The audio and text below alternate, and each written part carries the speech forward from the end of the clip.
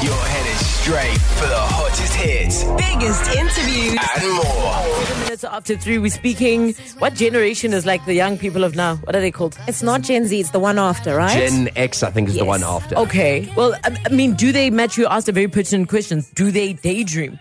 Yeah, because I remember it was a big part of childhood. Boredom was a common thing. Do kids get bored nowadays? Also, you created imaginary friends, right? Yes. You are one with your imagination and your mind, but kids are so preoccupied with so much that there's no time to daydream. But to their defense, they've got so much access to information. I actually think they're much smarter than what we were when we were their age. I'm surprised that's coming from you, Lerato, because you're not about it. No, I'm not. But look, I'll admit when a kid is smarter than me. I really will. But my thing is, it also depends, I guess, on what they're consuming. Yeah. If you're spending half your time playing, I don't know what they play. What's that one where they shoot each other? Oh. I mean, all of them. All of them. Okay. And then at the same time, you're doing collaborations on TikTok, but you're also playing with your friends in the game on your phone or however. I sound so old. But you mentioned something earlier. How many of our grandparents can you turn around and go, my grandmother's got anxiety? Exactly. Whereas kids now, the amount of people where they're like, yeah, my 6-year-old is hugely anxious. Because life back then was simplified. Like, I've never heard my grandmother say she's got anxiety. You know, she'll just be like, get on with it.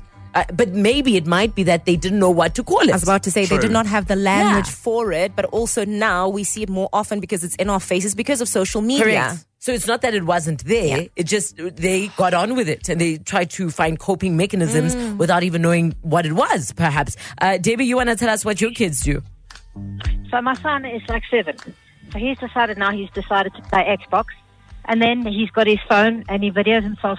And then there's people talking on the, See? on the Xbox. Yeah. And they didn't even speak English. They speak like another language, but he speaks back to them. In what language? I don't know. I think it's Russian or German. Or Wait, he speaks Russian? He learned Russian from the game. He speaks it, yeah. So, Debbie, I mean, at what time of the day is this? Because usually, right, they probably come back from school at around this time. Does he then spend the rest of the afternoon speaking to Russians? About 3 o'clock till about 5 o'clock. He's watching Xbox. Or if he's not watching playing Xbox, then he's watching tutorials on how to play. Wow. That's amazing. Or putting up TikToks on how to play or collaborating on TikTok. You see, on the YouTube. But there's no audience. We'll give him a channel, but we don't let him talk to anyone. He thinks he's talking to people. And then is there time for you to talk to him, Debbie? Because when do you get to spend time with him? You see, when I get home at 5 o'clock, the TV goes off.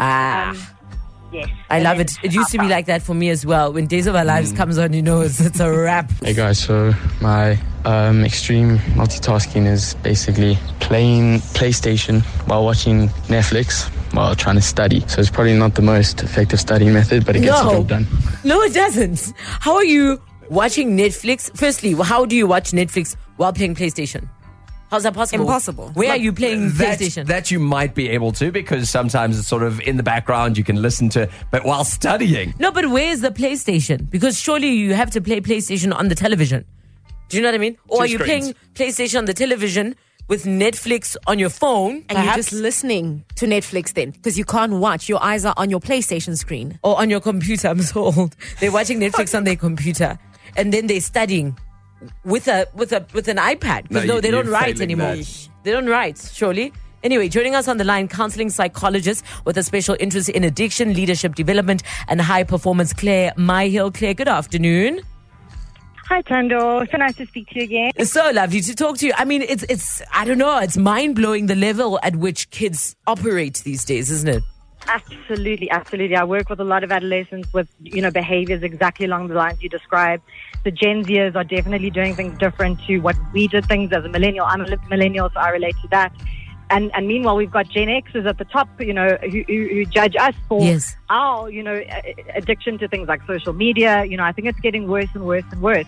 The reality is that our brains weren't wired for this. They were not wired for this way of life and this information overload. Yes. This quick fix, this instant gratification that we get.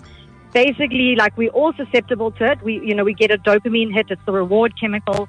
And the quicker that we kind of going for the fast food equivalent in information. Sure. So in other words, the more that we indulge in this instant gratification, it affects things like motivation. It affects things like task completion. So there is definitely a relatability to it, but we do need to be very careful of it because we actually are rewiring our brains when we give in to that Claire, as a urge. parent, if I'm listening, and like Debbie who called us earlier, my kid before I come home, sure, 100%. is consuming all of this information, doing so much, and really no time to think, no time to imagine, no time to play, to be stimulated by what's outside. Should I be worried? And kids do need to be bored. I think this is a generation of parents who do over structure their kids' lives, and they don't really allow for that boredom, which does affect things like creativity. Like, kids need to learn to daydream. There was a comedian making a joke about it the other day. Like, he had no time for mindfulness. He just basically had to look at water dripping down a window for fun, because that was the way of life, So I love what Debbie said, instituting these boundaries. Yes. It's so critical to have these boundaries in place Okay. to make sure that they aren't going to become their worst enemy. So it's not that you take them away. You just, there's a time and a place. Yeah, it's about learning to do things in the right order. It's just like you're not going to eat a giant chocolate cake and then eat the salad, right? No one's going to want to do that.